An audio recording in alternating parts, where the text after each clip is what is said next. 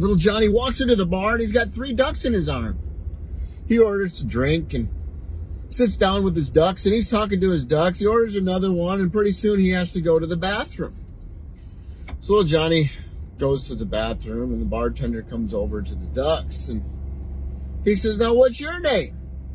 One duck says, "My name's Huey." He says, "Hey, Huey, how you doing?" He says, "I'm doing great. I've been in and out of puddles all day." He says, "That's awesome."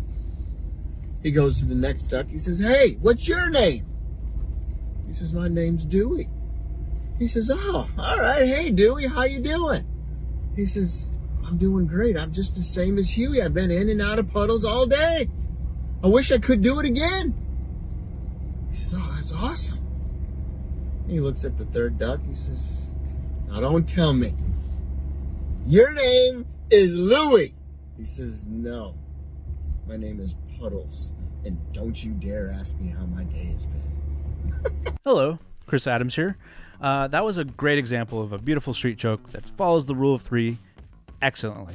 You know, you have the setup, the expectation, and then the subversion, and I love that.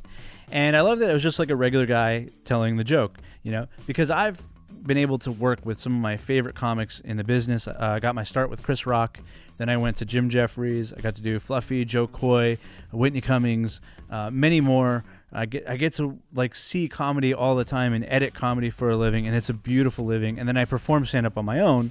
But a lot of times, people come up to you after the show and tell you these street jokes, and they go, "Hey, you can use that," but they don't understand like stand-up's a different art form, and we don't use those jokes. But I have a love for them because before I worked in comedy professionally, I studied comedy all the time, like joke books, and I'd watch every Tonight Show I could when I was 8 years old. And I absorbed comedy, and I still to this day love what I do, and I love watching jokes that maybe I haven't quite heard before. And so if you have a street joke that you think is really awesome, please message me or tag me or get a hold of me in some way, and I'd love to be able to feature it on here and maybe try and talk about it, because the beautiful thing about street jokes is they are a direct connection to our past, because many of them come from ancient times, and they've been changed and developed and honed over the years. They all come from a long bygone era before there was writing, because back in the day, oral tradition was how stories and jokes and everything was passed along, and so that's where they come from.